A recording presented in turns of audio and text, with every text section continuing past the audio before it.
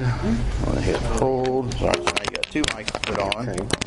I will attempt to do that. Let me erase the board here. I can't stand to have a dirty board.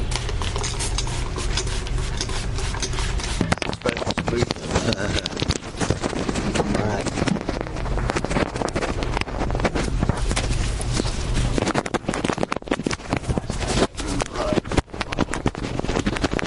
Okay. I think I got it. All right. How's everybody doing today? What do you guys think? I'm just curious. What do you guys think about this Way of the Master? We've been doing it, 3-4 weeks now? We're in chapter 2, right? We're in chapter 2 today, right? Yeah. So what do you guys think? You're kind of silent. Is this a little bit overwhelming, or yeah? I've talked to a few of you. Yeah, I remember the first time I went over it, and this is like my third time, but the 2 times I went through it was when I first came here, and so it was, all new, and it was overwhelming. But you know what? The thing about this is it just really gives us a structure and a beginning point, a groundwork. Although it's got so many elements involved in it, they're really simple. If we can just begin to use the law. And it is a little bit scary at first when you think about it. But the cool thing I like about this, the most that I like about this, is that it takes the argument out of it, if you will. It bypasses the intellect and it goes straight to the heart, to the conscience. So God can begin to speak to him, and the Holy Spirit can begin to convict. So that's the thing that I like most about it. And, over the years, I've adapted, and I think you all will adapt your own style. But the good thing I like about it, we're going to look at some icebreakers today, hopefully, if we have time, and I'll pass some of them out. They're like little tracks, but they're a way to break in and use the Way of the Master, right? And what's the theme of it? Steve talked about it last week. It means what do you give them? We use this as a law to the proud, right? That's why you use the law. Is because most people... Ooh, this is going to be hard with this up there. Man down. Hey, what's going on, Sean? Most people, what do you think? Are they pretty humble? When you talk to them? Yeah. No, they're very proud and defiant. Right. And they want to argue.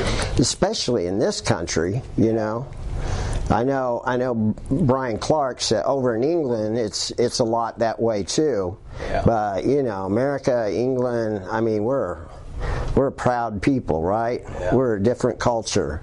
So the thing about it is, that's why it's very important to use the law, right? Because what does the law do? Teaches you. Not humiliates you, but makes you more humble. Yes. Yeah. It begins to soften the heart and make it pliable to where God can speak to their conscience through the law. Because if you look at it, and if you're honest at all, like we've seen in some of the videos, and we'll look at this one we looked at 3 weeks ago. We'll look at a short video again today, Lord willing. But it's a law to the proud, and what's the other one? What's the flip side of that? There's always a contrast, right, in God's world. There's always a contrast in the Bible, right? So if it's a law to the proud, it's grace to the humble. Right? So, what does that mean, grace to the humble? It's a free gift, and there's nothing we can do to earn it. We can't uphold the law, so... Right. If they're humble, you can... I like what it says in the book of Jude, on some saving them with compassion. Can you look that up, Jim? Yeah, I know what you mean. That's a good verse. God talks about different ways of dealing with it. Right. There's two basic ways of dealing with people. You have two different basic types of people. Either they're proud or they're humble. Yeah, Jude 22 through 24. And of some have compassion, making a difference, and others save with fear, pulling them out of the fire, hating even the garment spotted by the flesh. Right. Yeah. So that would be with fear, saving them so as by pulling them out of the fire. That would be the proud, right? Yeah. You need to give them the law or the fire and brimstone. You need to tell them, make them understand where they're at. Yeah, that's how I got saved. But if they're humble, you can show compassion. Ephesians 2:8-9 is by grace we're saved through faith, and it's not of ourselves. It's a gift of God, not of ourselves. Right? So you can show them that. So let me pray. That would be a good idea. Remember, the first week we talked about we're gonna do this together, right? This is a team project, right? In God's world, we have the church, right? We are a team, and He wants to use us within that body together. So we open in prayer and we close in prayer, because this, sharing the gospel is not easy for anybody. I know it's certainly never been easy for me. I struggle with it. I struggle trying to be consistent with it and doing it right. And, when it works, it's just because God laid the groundwork and prepared the whole situation.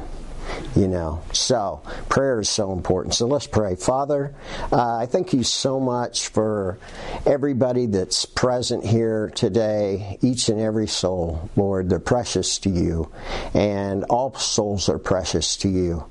And I just pray that you would use our time together to be able to exercise some of the principles that we learn, and be able to effectively and intentionally share our faith with others in a way that is most effective, in the way that you show us, in the way of the Master.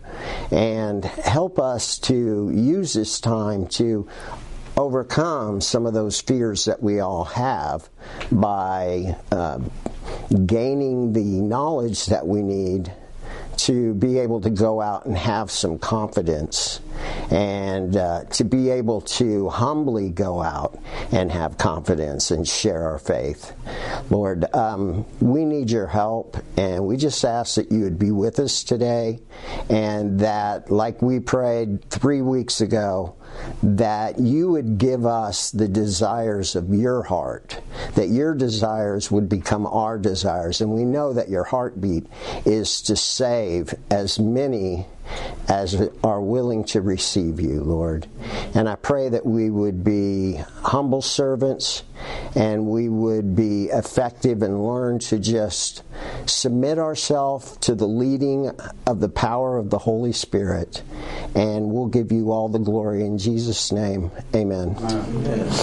Okay. So, we're going today, Steve asked me to just go through the last lesson that we did. Did everybody do chapter 2? Hell's Greatest Secret? Is that what it's called? Hell's Greatest Secret? Hell's Best Kept Secret. Hell's Best Kept Secret. Excuse me. Did everyone get a chance to look at that over the last week? Because that's what we're going to go through today. Because I think, the hardest part, what do they say? A journey of 1,000 miles begin with that very first step, right? We take it one step at a time. So I think the hardest part in this, especially if it's overwhelming, is let's get started. Let's do this together. Okay? And that's what we're going to do today. So we've looked at chapter 1 for 2 weeks. We're going to spend this week in chapter 2 wrapping it up, doing the exercises together so you become familiar. And like we mentioned last week, you can go on YouTube and you can watch all the Way of the Master videos. And they've been doing this for almost 20 years. Yeah. So they've got lots of them. And it just, saturate yourself with how to do it. And it will become more second nature as we go out and begin to share our faith personally. It takes away the fear as we go out and we see God begin to work in the things that we learn, and we take those tools and learn to use them and work with them. So I'm excited about this. Are you guys excited? Huh? We're going to be doing this for the rest of the year, so we should really get excited about it, because there's no greater time to learn this and share your faith than Thanksgiving, Christmas, this time of year, right? Yeah. I found that not only COVID was a perfect way to soften people's heart or harden it. It'll do one of the two. But so is this time of year. So anyway, I'm excited about it. So let's get started. We're going to go through, and I just wanted to start with applying the principles on page 12 in chapter 2. Okay, so we'll look at a couple of these on page 12. And this is like Jim read that verse in Jude 23 and 24, was it? Mm-hmm. Yeah. 22 and 23. Yeah, 22 and 23. On some having compassion, making a difference. And this is how we cultivate compassion, is by going through this, learning these things, and learning that this is why God created us, is to be a witness for Him and share our faith, right? So, in this cultivating compassion section for the lost, cultivating compassion for the lost, we see that am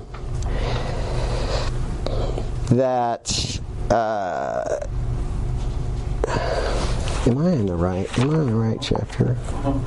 I'm not in the right chapter. I'm in chapter 1. Okay. Oh, I know what it was. Steve wanted me to ask you, first of all, before we get started, he gave you an assignment last week. You remember what it was? It was a verse, a memory verse, and it was Hebrews 9:27. Did anybody memorize that? Planned for man to die once, and the rest is gone. And as it is appointed, man wants to die, and then the judgment, right? And then the judgment. So that's a very foundational principle, because what does it teach us? Well, we're all going to die, right? Did you know that? We're all going to die. Yeah. You kept a secret from me. Death is a scary thing for all of us, right? It is. That's our biggest fear, is what's going to happen. I'm going to die. And sometimes you have problems and you get older, like me, and you're like, oh, is this it? Is this the big one? Ethel, or whatever her name was. Yeah, right. That's true. So you start thinking about those things more so. But the thing is, God wants us to think about, other people too, and get them to think about it and learn to witness. So that's a point. It's a very important aspect, because just like we're all going to die, we need to know what comes next. Well, right after we die, we face God, then the judgment, right? Once to die, then the judgment. So everybody, that's why it's so important when you use that, you know, and you ask somebody, well, where do you think you go when you die, when you get to that point? You know, where do you think? Do you think God should let you in heaven after you take them through the law? And it's like, you know, either they're, well, yeah, I'm a good person, or, well, I haven't done anything that bad, and I think the good would outweigh the bad, that kind of stuff. You know, there's a judgment, and God has a standard, right? And so that's what we're giving him in the law. God's righteousness is held up to that standard in the law, like we look at. So, without that standard, heaven looks like the world. And he didn't make heaven to look like the world, so he has that standard. Yes. That's very good, Connie. I'm proud of you. I'm proud of you for memorizing that. Okay? Because it's not that hard. But that is the key verse. We all need to know that and memorize it if you can. It's not that long. We got another memory verse at the end. It's right there if you can read it. So that's Matthew. I didn't write it up there. Matthew, what is it? 5:27? 5:27 and 28. So we're going to do that at the very end, okay? But let's get back to applying the principles, because why would an individual's understanding of his specific personal violations of God's law help the good news of the gospel to make sense? The grace of love, being loved no matter who you are and what you've done, how he can save you. Yeah, but we're talking, well, yeah, that comes afterwards, but it's a law to the proud, right? Okay. Before, why would an individual's specific understanding of his personal violations of God's law and how he broke that help the good news? He sees how he's failed. Yeah, he knows he done wrong first, right? Yeah.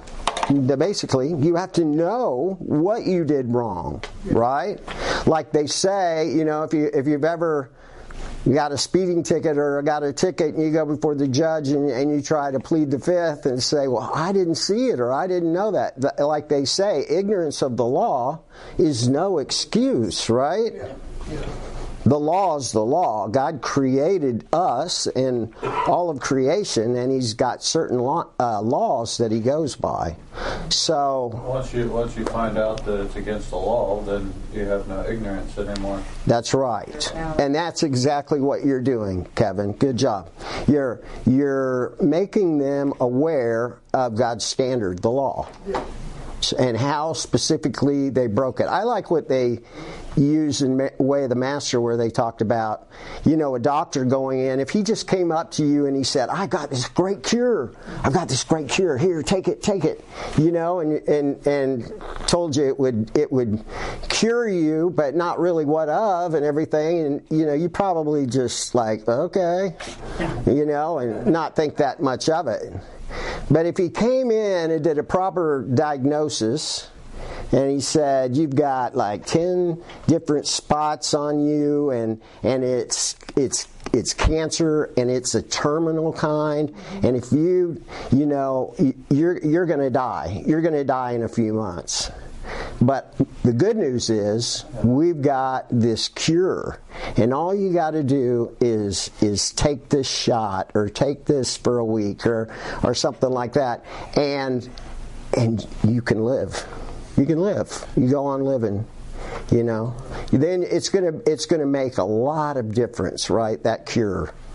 It's the way you present it, because they have to know the problem and understand the magnitude of the problem, right? Before it's ever, why do I need to solve that, right? It's kind of like putting the horse before the cart. Yes. Yeah. Yeah, it is. It's good. It's good, Rosie. Yeah.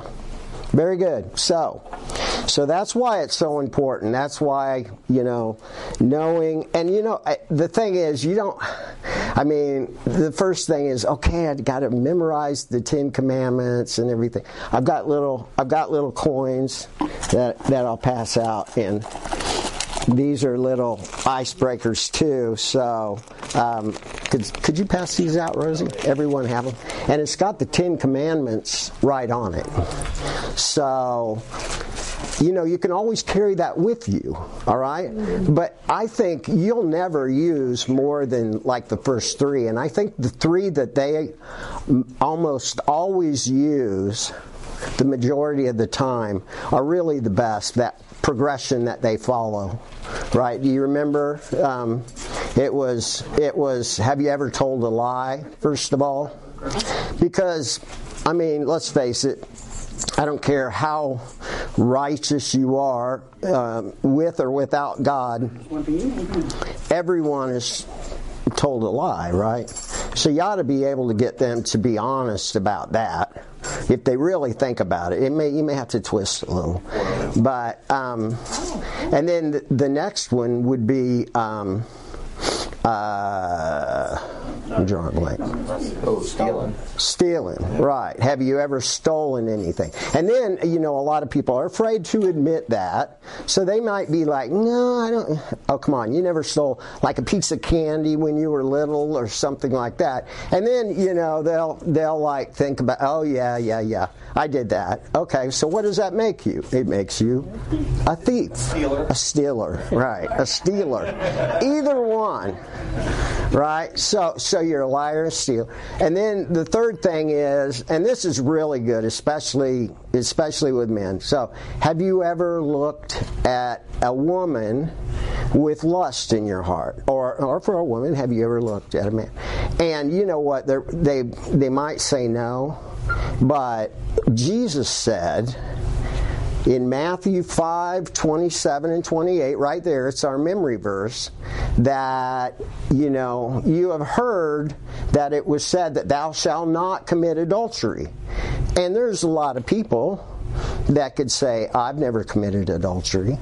In the physical sense, I've never committed adultery.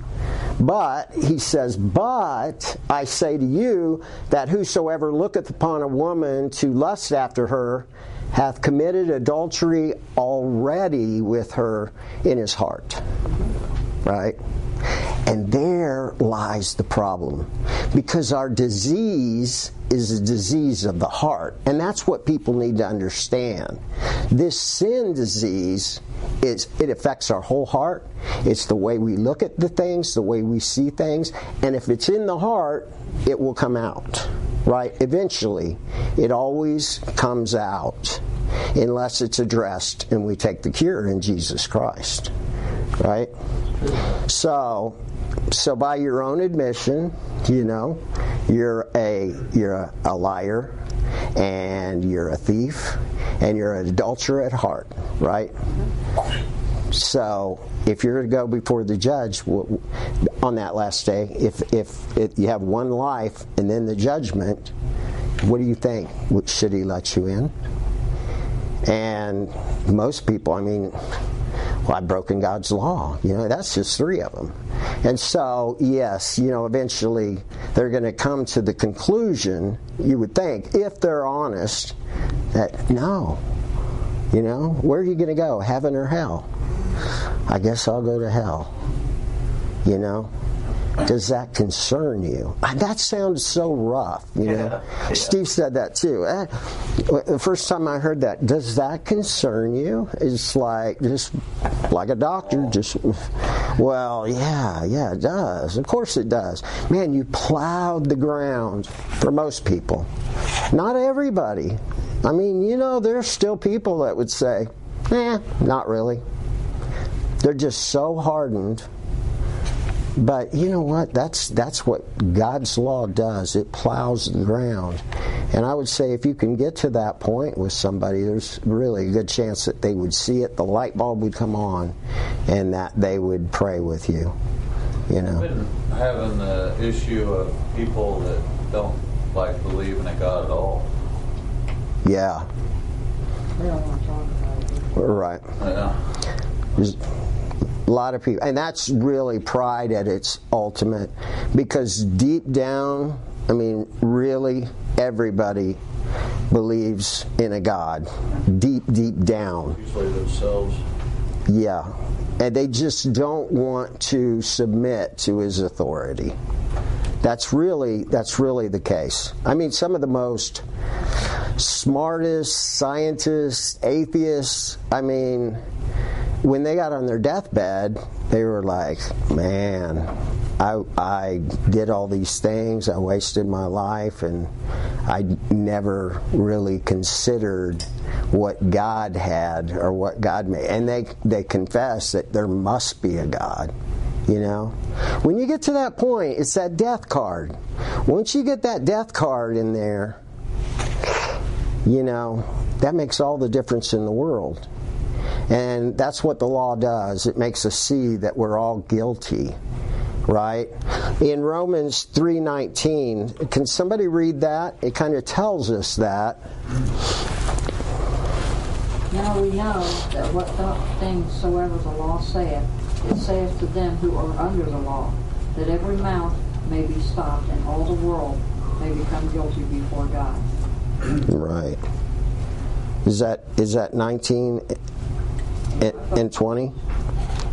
3:19. Can you read 20 also? Therefore by the deeds of the law there shall no flesh be justified in his sight, for by the law is the knowledge of sin. But now the righteousness of God without the law is manifested, being witnessed by the law and the prophets, even the righteousness of God which is by faith of Jesus Christ, and upon all them that believe. For there is no difference. For all have sinned and come short of the glory of God. Yeah. So that's the good news to the bad news. But 3:19, what's the job? What is it? What does the law do? Makes you see you're guilty. Yeah, it stops your mouth, right? I like that, what it says. It stops their mouth. You know, what does that mean, to stop their mouth? There's no comeback. There's no answer. There's no excuse, right? Like we looked at Romans 2:15, that their thoughts and their intents are either accusing or excusing one another. And that's the problem. When we stop, we operate in our sin nature, we bypass the conscience. Because we're guilty, we know we're guilty, but, you know, we make excuses, we rationalize, you know, but really we all know we're accused. You know, without Christ, we all face the same judgment, right? You know, nobody looks for a Savior if they don't need a Savior. That's right. Yeah, you're exactly right. Right, you've got to show them the need. The desperate need, you know, and that's what the law does. So one more, and then Jim and I are going to do a little scenario, Scatter scenario. But since we are saved by grace through faith and not by the law, what then is the primary purpose of God's law for a sinner? And if somebody will look up Galatians 3:24, that really tells us the answer to this. You know, what is the purpose, the primary purpose of God's law for a sinner? Says, wherefore the law was our schoolmaster to bring us unto Christ, that we may be justified by faith. Right. So the law's purpose, it's to be our schoolmaster, right? It's a schoolmaster. It's like a tutor. It's to teach you how we've broken God's law and in what points, and show us our need for a Savior. Right, Pam? Yep. Yeah.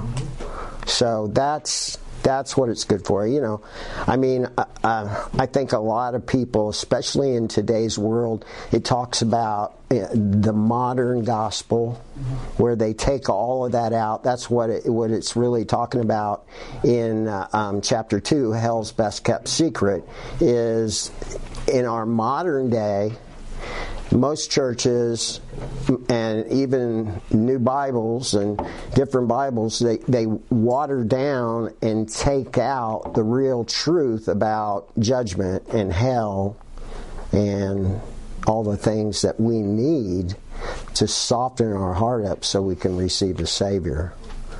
That on that one point there, I was talking to someone the other day, talking about God and trying to get them, and they were saying, "Oh, they don't need to go to church. You know, they got everything under control."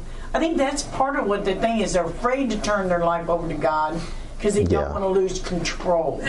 Right. They think they can handle whatever goes on in their life. Right. And by not letting go, they don't admit there's things they cannot control or they don't have a grasp on. Yeah. That, you know, their way is the way. That's a good point, because a lot of people will say, "Hey, do you want to come to church?" So they start there. Yeah. The modern gospel. Hey, you know, would you know, maybe this can help you. It can help improve you or make you a happier person, you know. And it talks about the modern gospel promising all this love, joy, peace, and really not saying anything about, you know, our condition. You know, what I like what Jeremiah says, that the heart is deceitful above all things and desperately wicked. Who can know it? Well, right? In my case, that was it. You know, that's, you know, by me not admitting I had a problem, Right. I thought I had everything under control. Right. And it was just the total opposite. It was out of control, and I was scared to admit I had a problem or that somebody else needed to take control of my life. Right. And I think, you know, in this day and age, all of us are scared to let go and let someone else have control of our lives. Right. Admit that they're, you know, we don't know what we're doing. Right. And we need to be led somewhere else. Right. Yeah. Hopefully it's led the right way. Right. Well, unless we're following the Bible, following Jesus Christ, none of us know what we're doing or where we're headed either. You know, so it's that primary purpose. We need the law to be the schoolmaster to help lead them to Christ and see the need for a Savior. So anyway, Jim and I are going to do this little scenario skit. You need to. Do we need to stand back? Stand by the P. Okay. The P of proud. That way we'll both be on camera. Right there? Come a little This way? over. Okay. There? There you go. Okay. Stand by the door. Okay. Sounds good. All right. I forgot my cigarettes Oh, man. in the car. Hey, Al. Hey, Al. Hey, how's it going? How you doing, Al? Good to see you. Good to see you, Mr. Christian. So, how are you doing today? Man, I'm doing awful. I'm having a terrible day. It couldn't get any worse. Why is that? Well, my wife left me. Oh, wow. So, big problems. Your wife left you? I'm sorry to hear that. Yeah, she left me. So I've got this other problem with alcohol. I can't stop drinking. Yeah. And I've also got a little bit of a gambling problem. And they're probably related. But damn, I got big problems. Right. So how did all this happen? Well, actually, if I could borrow a few bucks from you first. Do you have any money I could borrow? Well, let me ask you something before we go there. Yes. Do you ever pray, Al? Oh, I pray all the time. I got all these problems. I've got court cases. I've got DUIs. My wife left me. My kids won't speak to me. Yeah. I got all kinds of problems. I pray all the time. Yeah. Okay, well, that's good. So let me ask you this. What do you think when you die? Where does somebody go when they die? Where would you go? Oh, the man upstairs. I'll go to heaven. Oh, okay. Everyone? Sure. Everyone goes? Yeah. Okay, so do you think that you'll go up there? Sure, I'm a good guy. I've never hurt anybody. I mean, yeah, I drink and I do things I shouldn't do, but yeah, I don't ever hurt anybody. So why should God let you into heaven? Well, I'm a good guy. You're a good guy. Everybody likes me, except my wife. Yeah. Okay. So. Yeah. Okay. So let me ask you: Have you kept the 10 Commandments? Well, I'm not a Bible reading man. I don't know what the 10 Commandments are, but okay. Probably not. Well, let me ask you this then. So, have you ever told a lie? That's one of the commandments. Well, we've all told some kind of lie. Yeah. Okay. So, if you told a lie and the commandments say thou shalt not lie, what does that make you if you broke it? Well, I would be a liar. Okay. If I had a reason, but I would be a liar. I appreciate your honesty. Yeah, that's good. So, have you ever, let me ask you this. It says, thou shalt not steal. Have you ever stolen anything in your life? Well, yeah. Even small? I borrowed a few things, yeah. Borrowed? Yeah. You took them and didn't give them back? Well, Yeah. we all do. Right. So, what does that make you if you steal something? Well, I guess a stealer. A stealer, yeah, a thief, right? A thief, right, yeah. right. Okay, let me ask you one more. Have you ever, in your life, looked at a woman with lust in your heart towards her? Yeah. Be honest, Al. I think I have. Yeah. Who doesn't? We all do. Right. Well, yeah. Most of us, yeah, we do. But you know what Jesus said in Matthew 5:27? He said that that God's law says thou shalt not commit adultery. Sure. But he says now that if you even look at a woman with lust in your heart, that you have already committed adultery, just like you did the act. Did you know that? No, I didn't know that. What would that make you? An adulterer. An adulterer. Okay. Okay, like your wife, right? Well, it is kind of contagious, that sin is contagious. So, by your own admission, you're a liar and a thief and an adulterer at heart, right? Yeah. So, if you were to go before God, what do you think? Should He let you in? Probably not. Yeah. Probably not. Yeah, Al. Listen, just for a second. I really care about you, and I just want to say, all these other problems combined can't compare to anything that you'll be facing on the day of judgment if you don't turn your problems and your life over to the care of Jesus Christ. But I got all these other problems. I don't have time for this Bible stuff. Yeah. You see, Jesus, God doesn't want you to go to hell, right? Because that's the judgment for anyone that doesn't receive His Son. And God doesn't want you to go to hell. I don't want you to go to hell. You don't want to go to hell, right? So there's nothing more important than to turn your life over to Jesus Christ. And you know what? Today is the day of salvation, Al. So you could do that. You could do that right now. Yeah, maybe later. Okay. Thanks for the talk. Okay, Al. I have something for you, Al.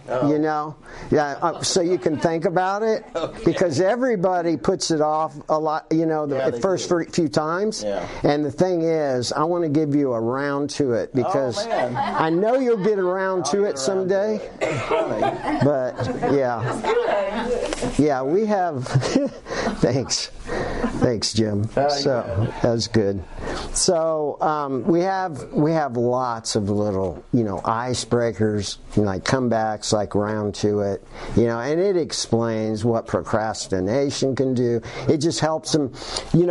Some people are just really afraid to pray. I've had people that, just like Jim, go through the whole plan of salvation, and they would say, "Oh, I need it. Oh, yeah, I'm afraid of facing God in the judgment," and they would say all the right things.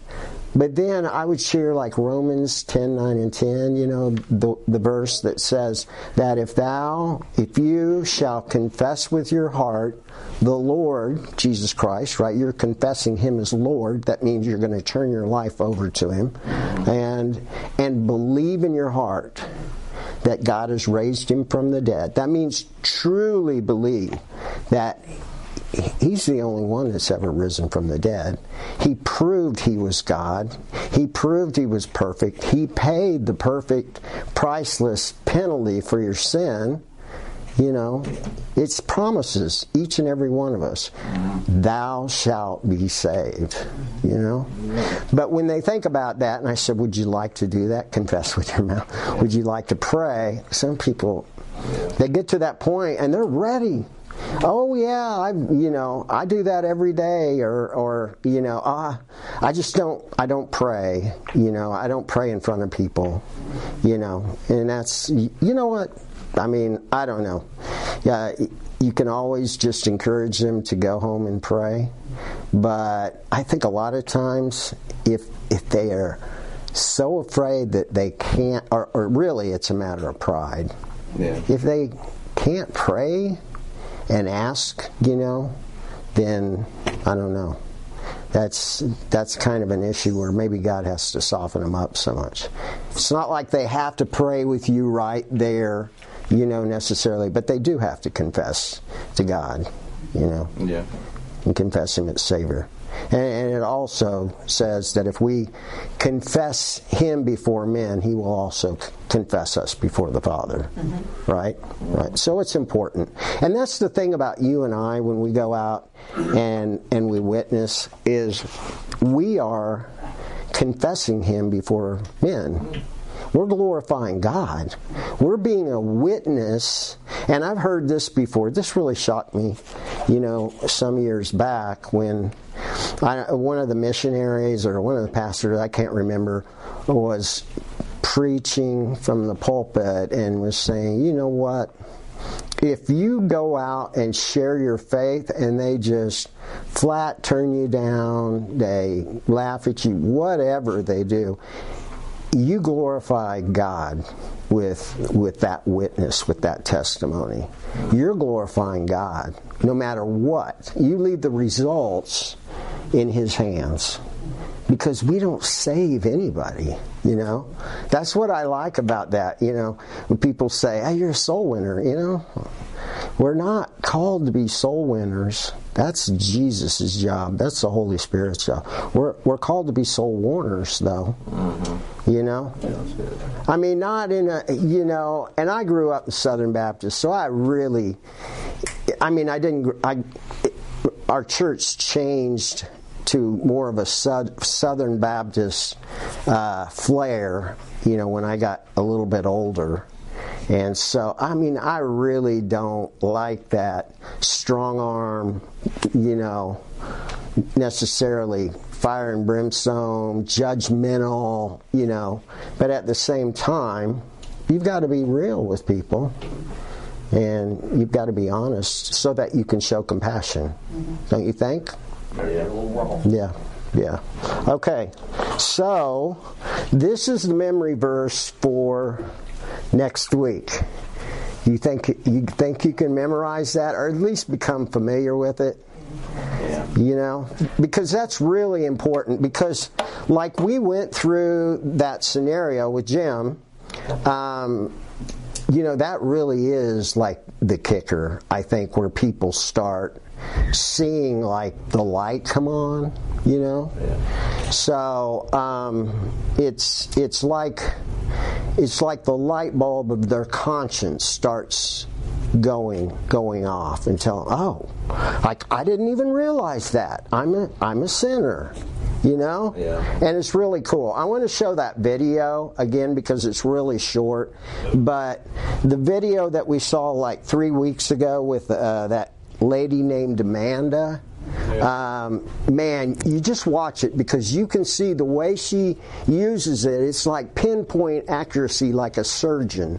You can see the Holy Spirit. You can see her being convicted, and it's like, and it's amazing. So let's watch that again. Everything's turned off on me.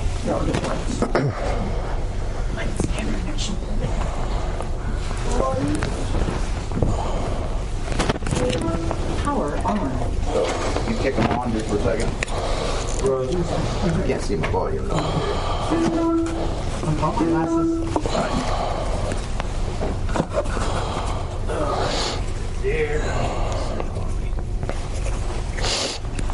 What happened last time?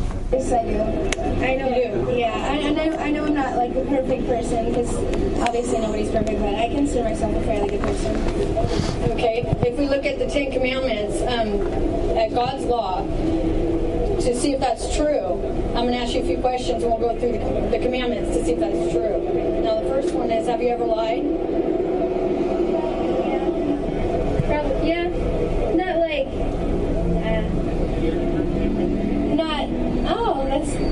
I have, yeah. Yeah. What would that make you? When someone lies? Not a good person. What do you call it when someone tells lies? What do you call them? Liars? So what would you be? A liar? Amanda, have you ever stolen anything? When I was little, yes. Yes. So when someone steals, what do you call that? A stealer. Another word for stealer. Liar? When you steal stuff. Thief. Okay, thief. So Amanda, you've already admitted to me that you're a liar and you're a thief. And the Bible says that you shall not commit adultery. And Jesus said that if you've looked at someone in lust, then you've committed adultery in your heart. Have you ever looked at a person with lust? Probably, yeah. It's not like a common occurrence, but I When you looked at a man and said, "Oh, good one, yeah." yeah. Okay, Amanda, by your own admission, you're a lying, thieving adulterer at heart. Do you still consider yourself a good person? Okay, when you stand before God on Judgment Day, are you going to be innocent or guilty? As of now, guilty. Would you go to heaven or hell? Probably hell. Does that concern you, Amanda? Yeah. I see your heart, Amanda. And do you know what God did for you so you don't have to go to... He did something special for you, Amanda. Do you know what that is? He sent his son, his one and only son, to die on that cross and take the punishment for you. And if you repent of your sins, all the things that you've ever done against the Lord, and put your trust in Jesus Christ, He will cleanse you of all your sins, and He'll come and live inside your heart. And then when you die, you can go to heaven. Do you want to do that today, Amanda?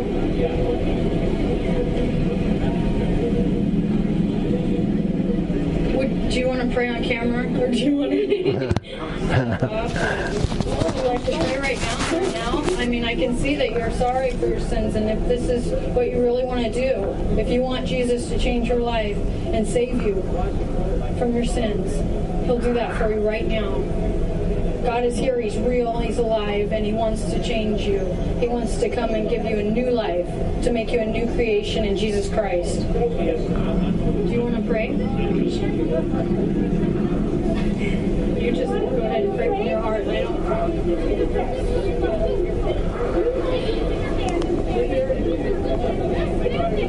Jesus, I just like to thank you so much for this opportunity today to meet up with these people.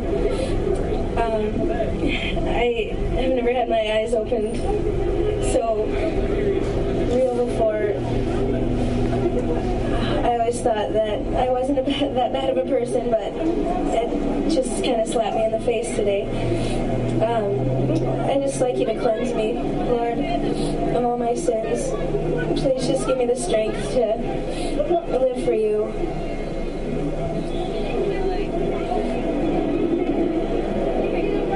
In Jesus' name. Amen. Thank you. Wow. That's, every time I see that, it's like I get like tears, because it just is like James says, it's that perfect law of liberty, you know. You see the grace just comes in and starts to penetrate after the heart's been plowed with the law. I like Psalm 19:6 because it says, the law of the Lord is perfect, converting the heart. And that's really what I see in that. That was a perfect picture of how God's Word, how His law, how His grace can work together with the Holy Spirit, and it's powerful. You know, there's no there's no greater thing that we can be a part of. No, I don't know, beyond this physical world, there's nothing we can be a part of like being a witness for Jesus Christ that just helps us to convert other souls. At the same time, it converts our souls. It changes us. It changes our desires, just like we looked at the first week, Psalm 34:7. And you read that, didn't you? Can you read it again? Because we asked, and you all wrote letters out, what you wanted to ask God to change your heart. And we read this verse, and I want you to remember and just keep going, because if you'll put the time and the effort in this, I want to tell you it really will. God will give you what you ask for. 34:7? Yes. The angel of the Lord? No, 37:4, I'm sorry. Angel. Psalms? Yes. Psalms 37:4? Uh-huh. Delight thyself also in the Lord, he shall give thee the desires of thy heart. Yeah. Delight thyself also in the Lord. I mean, we delight ourselves in so many things. And we delight ourselves sometimes coming to church and doing good things. Mm-hmm. But delight yourself in the things the Lord wants. He wants to share His Son with the world. He wants to share people so their hearts can be converted. And He will give you that desire. And it's the most powerful thing there is, But you know what? As we close, I want to say there is one way that I just stumbled upon that was probably the most effective way, the most effective witnessing tool that I've ever found, and I want to share it with you, okay? It's money. Money. No, I want to hand these out. These are $1 million bills. $1 million bills. You know what? You get people's attention. Yeah. It's an icebreaker. Yeah. But I want you all to have one of these, because these were one of the coolest icebreakers I saw. Do you want to hand these out, Rosie? I don't want to go to work where you're at. $1 million bills. So, hand those out. Go from the top. The back ones are coming. Yeah. All right. Sure. So they're cool. Read them on the back. It's got the gospel. These, all the icebreakers, and we'll look at some more next time. But all of the icebreakers, you know what? It's just really getting started that we have the biggest fear about. Yeah. Right? And we see these videos and how they do it. And we think we get intimidated because we think, oh, they're so good. Well, it's edited. I'm sure they were some of the best and everything. Yeah. But I want to tell you, if you're praying and you're open to witnessing, and you pray to God for a divine appointment and ask Him to give you someone, He will. And I swear, I've seen it happen. You can bumble it. You can mumble it, but people appreciate your vulnerability and your honesty. And God will work in spite of all of our insecurities and saying the wrong. Yeah. And it's the coolest thing. You're just like, how did that happen? Because it's not about us. It's about God. All right? And we want to give Him the glory. So, I'm going to pray, and thank you guys for participating, and we'll do more exercises. I think Steve's going to teach next week, and then we'll probably do exercises in chapter 3. So, anyway, thank you all for participating. Does anybody have anything that they want to share? I know that was one of the things, and I didn't ask at the beginning, but does anybody have an experience that maybe they shared, or they talked to somebody about if they shared the gospel and they want to share that? That was the exercise last week, is to ask another Christian if they shared the gospel. Yeah. I asked Kevin. I asked you too. Yeah. I think I asked Pam because we were garage selling together. Yeah. And neither one of us did it. We're garage selling. We're both looking at each other going, I know. We even bought a Bible at that garage sale. Remember that? Wow. Yeah. I'm scared. Yeah, Jim. Well, I might mention, like, when I've mentioned this before, or back when I was teaching stuff, but when I was first saved when I was 18, I'd never really been to church. I knew nothing about the Bible. I knew nothing about any of this thing of Christianity. I didn't know all the buzzwords. I didn't know anything. But I knew I was supposed to share my faith, but I didn't know how to do it. Well, at our church that I went to at the time, they had a street team. And I've told you guys how, when I got saved, one of the key things that helped me, that tenderized my heart, was getting tracts. Every time I went to a rock concert, these lousy Christians would be passing out tracts. So I'd always take these tracts and I'd read them at night. So I really believed in tracts. So after I got saved, I joined the street team to get over my fear of sharing. And what we did is we got a handful of tracts. We had a handful of these, like dollar bills and things. And we went to concerts and we went to malls. We went to anywhere we could. We went to the plaza a few times and just stood on the street corners handing this stuff out. And it's just so interesting, and it works so well just to start with these little icebreakers and then just talk to people. I want to join the one just at least one time to see what that's about. Yeah, so I told Steve a few weeks ago, I think it'd be fun if, as a class, we went down to the plaza or something around Christmas time and just kind of put this in action, because it's really fun. And once you do one person and get one person to stop, man, the Holy Spirit starts working in you, and you just can't shut up. And it is just so fun. Yeah. At Sam's garage sale, I passed out a lot of the harvest things, but it never got to a point where I would ask somebody, about heaven and hell. Yeah, it gets just not there for me. Yeah, it was fun. Yeah. I mean, I did concerts. These guys, they were hardened, stoners and stuff, and they get real combative, and it's just a lot of fun. I'm still trying to match there, Jim, but then I can't. He'd be at a ZZ Top concert. That's what I was thinking. Yeah. It's a lot of fun. It's always scary to think about it first, but once you get going, it's just rad. Yeah.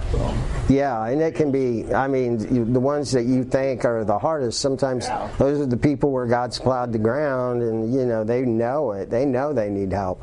We work in an addiction recovery ministry, and it's like you really see it a lot of times. You'll see the proud and everything too, but sometimes people come in and they're just broken, and God has plowed that ground, and it's a perfect way, a platform or whatever you want to call it, to share the gospel. You did it right there, because before, when I was running with the gambling, I didn't want to hear. If somebody walked up to me and tried to talk to me, even though I was raised in a church, I would be like, okay, you know what? I know, But it took until I hit rock bottom for me to actually listen. And that's when you really realize the only person you got on your side is God. Yeah. And, then you start listening. There's a lady I've been talking to. Her son is on drugs. He cleaned out his parents' bank account, left him basically not even enough to buy food on. So I've been helping them out. And last night I went back over to make sure they were okay and took some food to them. And he come walking in and, trying to play bully with him. And his mom has really been having a hard time of making him stay out of the house and call the police, and finally she did. And I had to explain to her what I went through, that my family had to do the same thing, is give me the law and make ultimatums, and for me to listen. But it took me to be down there by that river to realize how far down I was. Yeah. And that I needed somebody else to take control, because I was not in control of my life. Yeah. Yeah. And it took God to get into it and to bring me back around to where I know I need to be. Yeah. He wanted me to be. Yeah. But, I'm working on learning how to talk to people about God, and I'm sure I still screw up every now and then as far as trying to get through them. But, I think people do want to hear. They're just scared. Yeah. Because it's things that are out of their control, and There's so much they don't know. Right. Yeah, there is. And that's why I think it's important. I want to commend you, Connie, for calling, even if it's other Christians, and asking them about sharing their faith, because that encourages people. I think you called me right after I just, I've tried to be more intentional about sharing my faith since COVID and everything, and it's helped, because I really, thought, why, I come to church, and of course in life issues, but that can be kind of a, I do it there, but you know what? God wants us to share our faith everywhere, and I was really convicted about that. That's cool. And God's really worked on me a lot since then. And I tell you what, He works on us more when we're sharing our faith.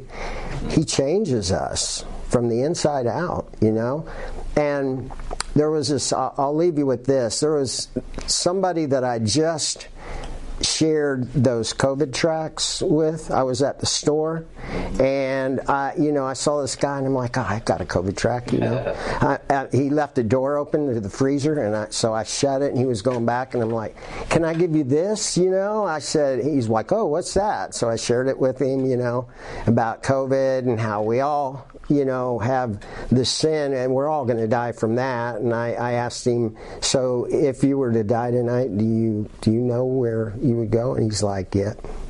He's like, first he said, I'm good, bro, or something like that. And I thought, oh no, and he said, yeah, he said, I've gone to,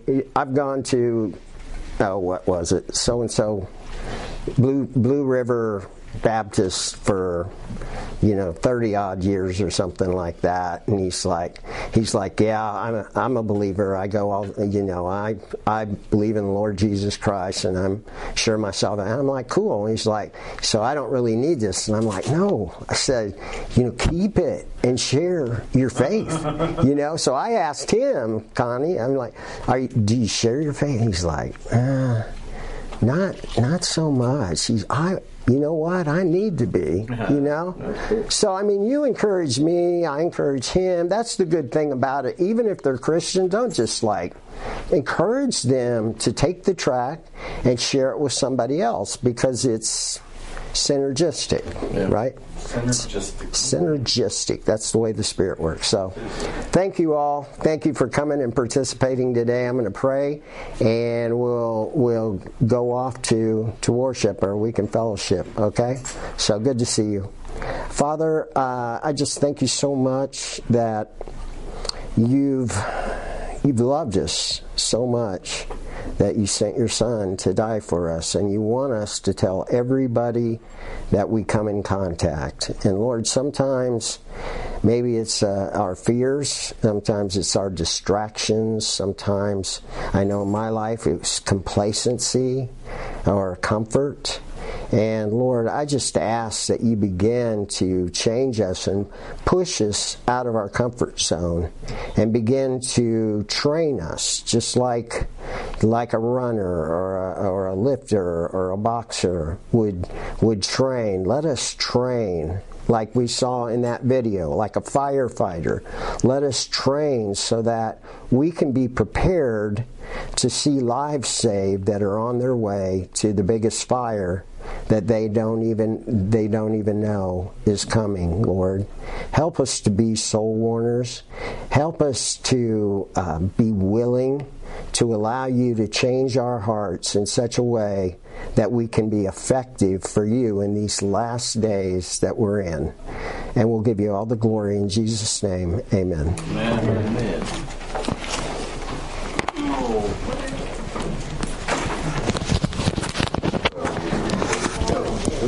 This the little one.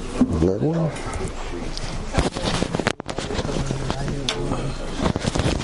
Perfect. Okay, is everybody going to do exercise chapter 3 next week? Steve, I think Steve's going to be back. He's going to be back. So. When Ray Comfort was first doing that, he had a good plan. He just couldn't get people to pay attention to him. He's a little guy. Yeah. And when he approached Kirk Cameron, when you got a movie star with you, you get a lot more attention. But he was actually giving away real $20 bills for their time. Yeah.